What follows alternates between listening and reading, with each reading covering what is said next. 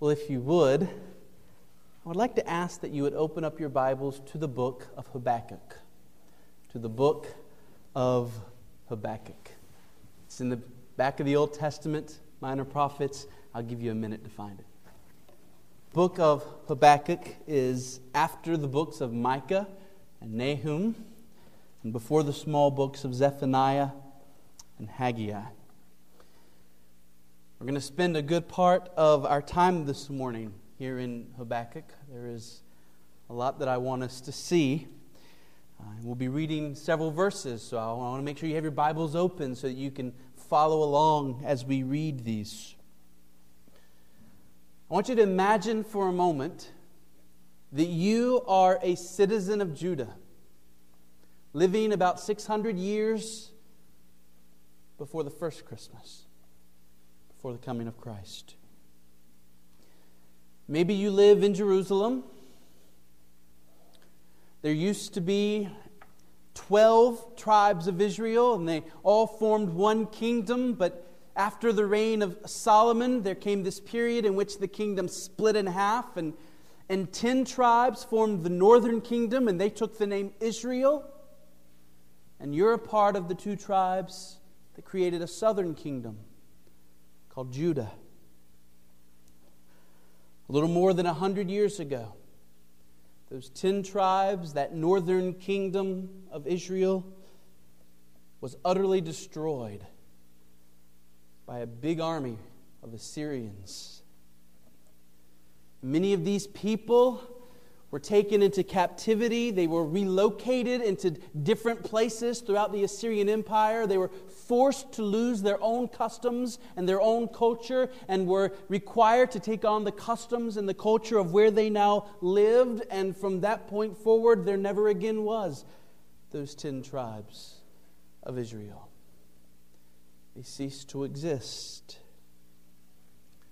And here you are, part of Judah. And for a while, your folks wondered and worried about whether or not the Assyrians might come and conquer you as well. But now that's no longer the fear. It's not the Assyrians you're afraid of anymore.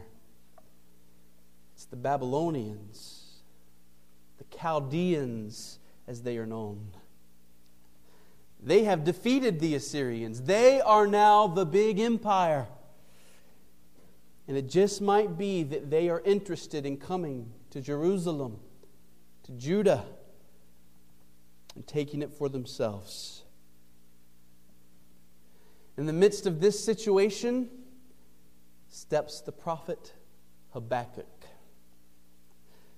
Look at chapter 1, verse 2. O Lord, how long shall I cry for help and you will not hear? Or cry to you, violence, and you will not save? Why do you make me see iniquity? And why do you idly look at wrong? Destruction and violence are before me. Strife and contention arise. So the law is paralyzed, and justice never goes forth. For the wicked surround the righteous, so justice goes forth perverted. He's describing here your land, your home, Judah. He's describing your people. And the prophet Habakkuk sees wickedness in Judah. And he cries out to God and he says, God, how long are you going to let this wickedness stand before you come and judge your people? Look at how God answers Habakkuk in verse 5. Chapter 1, verse 5. Look among the nations and see. Wonder and be astounded. For I am doing a work in your days that you would not believe if told. For behold, I am raising up the Chaldeans, that bitter and hasty nation, who march through the breadth of the earth to seize dwellings not their own. They are dreaded and fearsome. Their justice and dignity go forth from themselves. Their horses are swifter than leopards, more fierce than the evening wolves. Their horsemen press proudly on. Their horsemen come from afar. They fly like an eagle, swift to devour. They all come for violence. All their faces forward. They gather captives like sand. At kings they scoff, and at rulers they laugh. They laugh at every fortress, for they pile up earth and take it. Then they sweep by like the wind and go on, guilty men whose own might is their God. God's answer to Habakkuk is, judgment is coming. I am bringing the Chaldeans to Judah, and Judah will never stand against them. They are too mighty. There is a terrible day of judgment coming on you, O Judah. But wait a minute. This can't be right. That doesn't make any sense. I mean, yes, Judah has been acting very wickedly. Absolutely, God. But it's not like the Chaldeans are holy men themselves. The Chaldeans are far worse, aren't they? I mean, they're barbaric. They are known for their violence and their outright paganism, their worship of false gods. God, how does it make sense that you're going to curse your people and bless these wicked people of Babylon? Why are you going to give your people into the hand of these pagans? How can you possibly bless them? How is it, God, that you will not stop this terrible thing? That's what Habakkuk wants to know. Look at verse 13.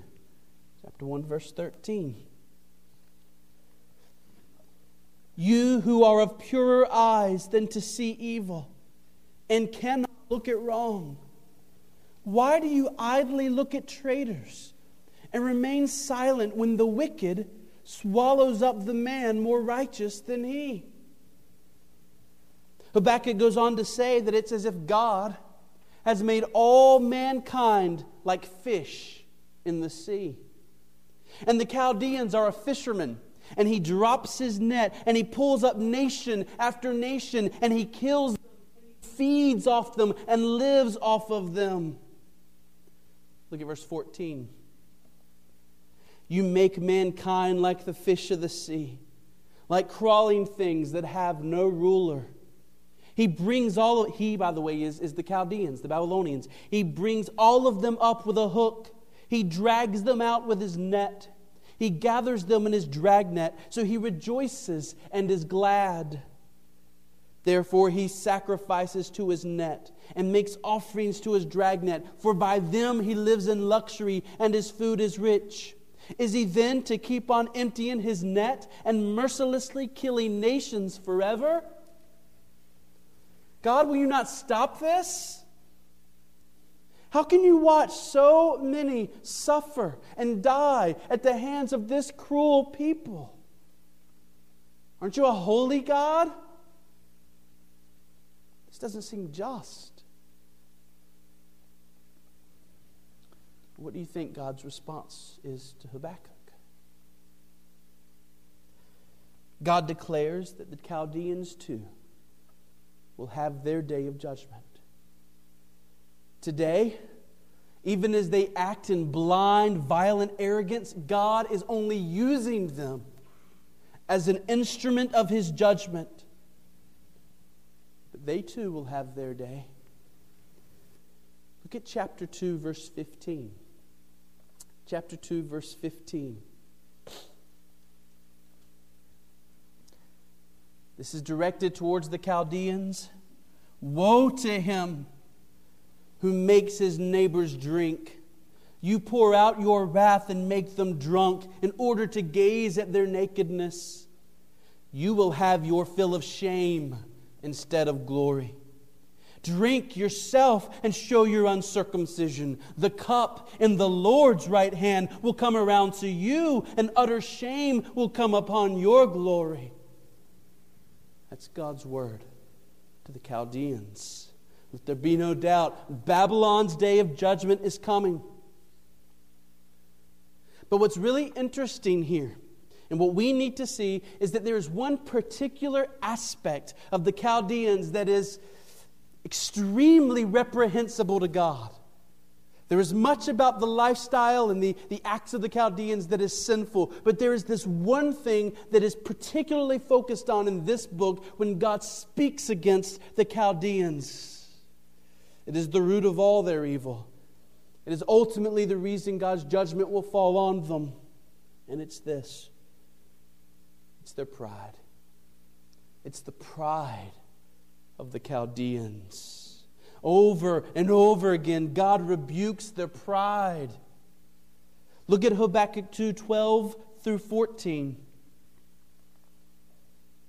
Verse 12, woe to him who builds a town with blood and founds a city on iniquity. Behold, is it not from the Lord of hosts that peoples labor merely for fire and nations weary themselves for nothing? For the earth will be filled with the knowledge of the glory of Babylon. Is that what it says? Oh no.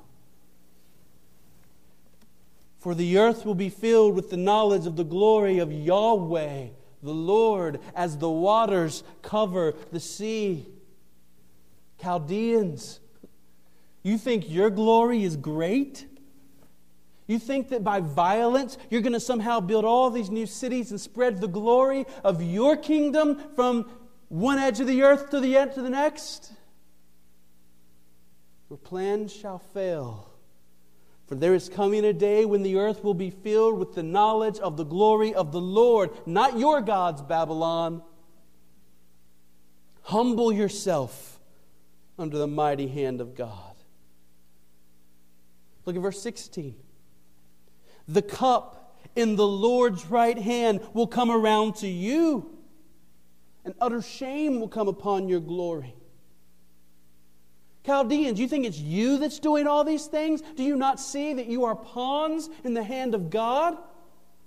It's the cup of His wrath, not yours, that's being poured out on these nations. And before too long, that cup is going to come around to you too. Humble yourselves under the mighty hand of God, Chaldeans. One more example. Look at verse 18. What profit is an idol when its maker has shaped it? A metal image, a teacher of lies. For its maker trusts in his own creation when he makes speechless idols. Woe to him who says to a wooden thing, awake, to a silent stone, arise. Can this teach? Behold, it is overlaid with gold and silver, and there is no breath at all in it. But the Lord is in His holy temple. Let all the earth keep silence before Him. Chaldeans, you worship false gods. You glorify them for your victories. These wooden things, you drop them on the ground and they break. That's what you give the glory to. Yahweh is in His holy temple. Let all the earth, including you, Babylon, let all the earth be silent before Him.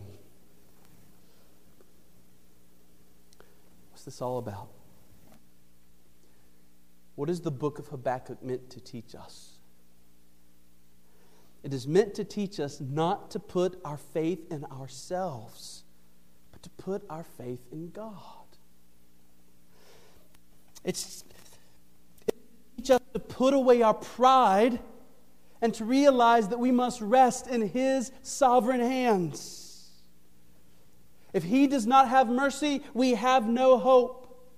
Habakkuk is a book that teaches humble faith. It tells us to humble ourselves before God and trust in Him, not ourselves. Trust God, not yourself. That's the message of the book of Habakkuk. And the key verse is chapter 2, verse 4. Chapter 2, verse 4.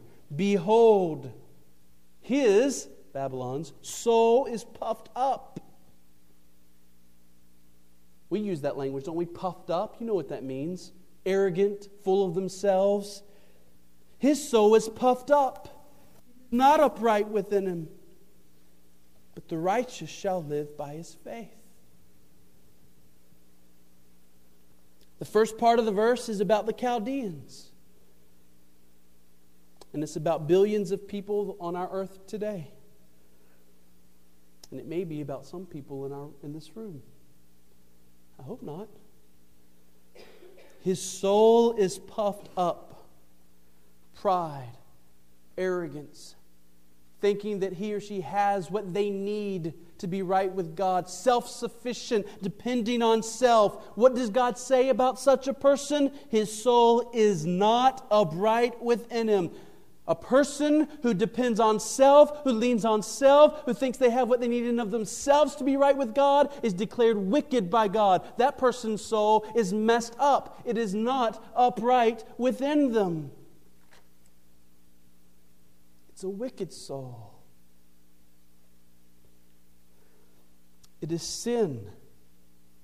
Twisted, sickening, destructive sin. To think in your heart that you have what you need within yourself and that you do not need your Creator. How foolish. When we are breathing oxygen we did not make, living in bodies we did not create, using talents and abilities we did not give ourselves, working in a world we did not design, heading into a future we do not know and cannot control, to think it is better and wiser to rely on self rather than God. That is sheer foolishness. The person that does that is unrighteous. But there is such a thing as a righteous person. No, wait a minute. This is the same Bible that says there are none good, no, not one. Right? All your righteousnesses are like filthy rags. So how can there be someone righteous? And yet we come to chapter 2, verse 4, and what does the second line say? But the righteous. We have righteous people. How did we get righteous people? That doesn't make sense. Aren't all sinners? Somehow we have these righteous people, and we're told that this righteous person shall live by his faith. So we have a person who depends on himself, a person who's puffed up and self-sufficient, and that person is declared unrighteous. And then we have a person who does not live that way, but believes in God, trusts God, humbles themselves and relies upon God, and that person is called a righteous person. So what we see here is that a righteous person is not someone who is righteous in and of themselves. Only Jesus lived on this earth righteous in and of himself. The righteous person in the Bible is not a person who is righteous in and of themselves, but it is a person who trusts God and relies on God, and because of his or her faith in God, that person is declared righteous in God's sight. Friends, will we go to heaven without righteousness? No.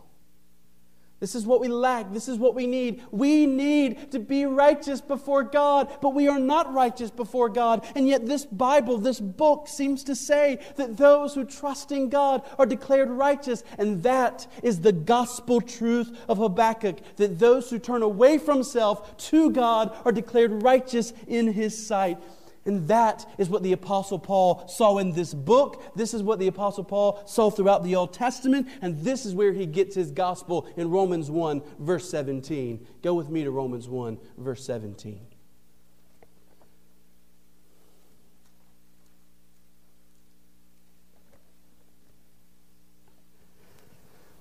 Do you remember what Paul said at the very beginning of this letter?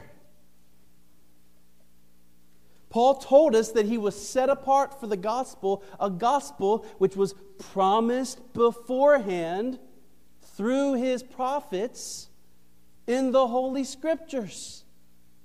Paul said, I'm not teaching a new gospel. This is not something novel. This is an old gospel. This is an ancient gospel. It's a glorious gospel, but you can find it in the prophets. Prophets like Habakkuk. Last week we saw in verse 17, last Sunday night, how the gospel saves.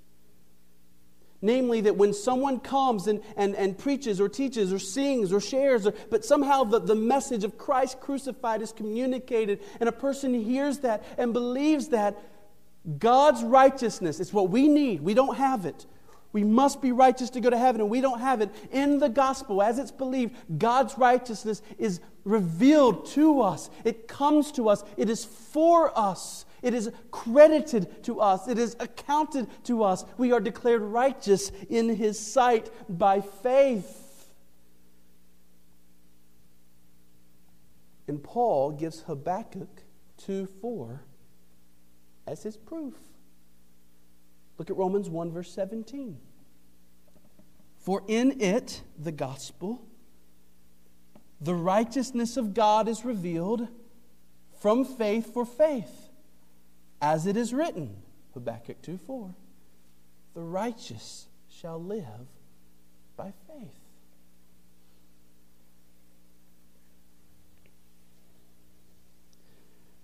Folks, this is the essence of Christianity. Every other religion says that in order for you to be right with their God, you must find some way to be righteous in and of yourself. Either your good works must outweigh your bad works, or you must do penance, or you must do something, but you've got to make yourself righteous before God. Only Christianity says righteousness is a gift given to you. All you have to do is receive it by faith. And it only works because of Jesus. It's His righteousness. He came and lived for 33 years, and that wasn't about nothing. He was living the righteousness that is now credited to us when we believe. Just as it's our unrighteousness that was credited to Him on the cross. I'm forgiven because He was forsaken. I'm accepted. He was condemned. On the cross, He took our unrighteousness and the curse that came with it. And now by faith, when we trust in Him, His righteousness comes to us with all the blessings that come with it. And it all happens by faith. And so here's the vital question for every one of us in this room. What is the state of your soul? Is your soul puffed up, depending upon self, somehow believing that you have what you need to be right with God? Maybe you're depending on your supposed goodness. Maybe you're depending on the fact that you go to church. Maybe you're depending on the fact that you're from a family of Christians. Maybe you're depending on the fact that you're not as bad as some other people you know. But if you're depending on anything outside of the sheer mercy of God, you're depending on a false hope, and it will fail you in the end. It is wicked, so wicked, to depend on anything but God for salvation. Is He not good? Is He not wise? Is He not willing and able to save you? Did He not do everything that was necessary, including sacrificing His own Son that you would be saved? Would you spit in the face of Christ and turn elsewhere? Would you refuse the free gift of salvation that came to you at such a great cost and say, no thanks, I'll try and find my own way? When there is no other way? Humble yourself. Acknowledge with joy that you are helpless to make yourself righteous. Receive the free gift of salvation by going to Jesus and depending on Him alone. The righteous shall live by faith. Okay. We're almost done with verse 17. But we're not quite done yet. We have this glorious gospel truth. It's the truth in which we stand. It's the truth in which we have hope. It's the truth in which we rest. God's righteousness given to me is a free gift by faith. But we have this middle phrase, don't we? From faith.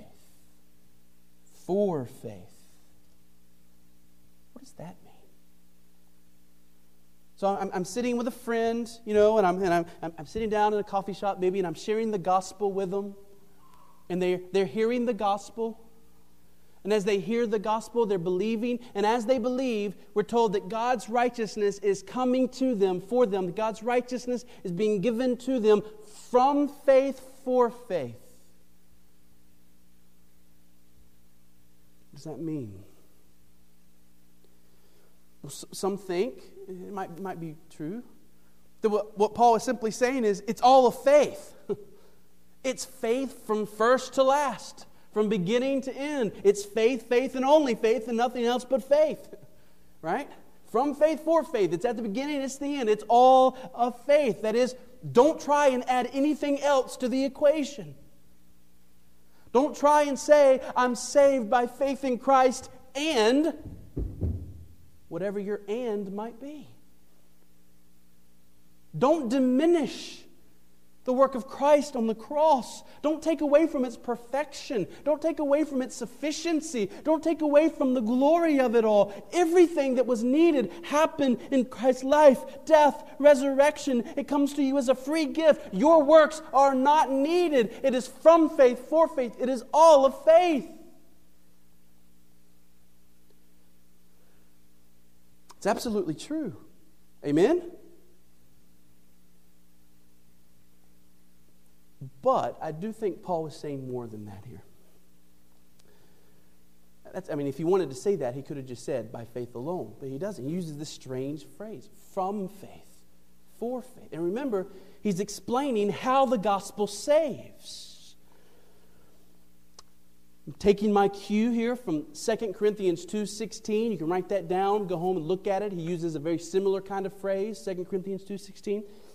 He uses phrases similar to this one. So here's what I think he's saying. I think he's saying that the righteousness that God gives to us comes on the basis of faith, that's from faith, and for the progression of faith. I know this is maybe not the easiest. Listen carefully. That is, we are declared righteous in God's sight by faith, and because of this, the Spirit comes into our lives and gives us more faith and more faith and more faith. It comes to us from faith, and now that we are declared righteous, it comes for more faith as we go out throughout the Christian life. Because I have been declared righteous by faith, the Holy Spirit comes into unholy me. How? Only because I've been declared righteous. And now the Holy Spirit begins this process of growing and growing my faith, bringing my faith to its fullness so that I begin to live by faith. It isn't just that I believed once when I was 8 years old. That moment, that very first moment of faith happened for faith. That is, it happened so that the rest of my life would be lived in faith. It happened so that the Spirit could righteously come within me and begin to give me more faith throughout the rest of my life, growing in my dependence upon God, growing in my love for God. It's not about just one moment in time. It's about 1,000,000 moments in time. The righteous shall live by faith. Not live for a moment, not I believe. No, we have to live by faith every day. We go to work. We go to Target. We go to Cracker Barrel. We go to our friend's house. We go to school. We go to church.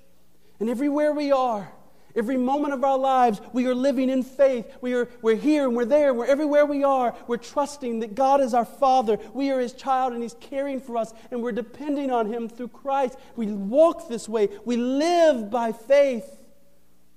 And the only reason that faith is in me or is in you is because of the Holy Spirit who gives it to us.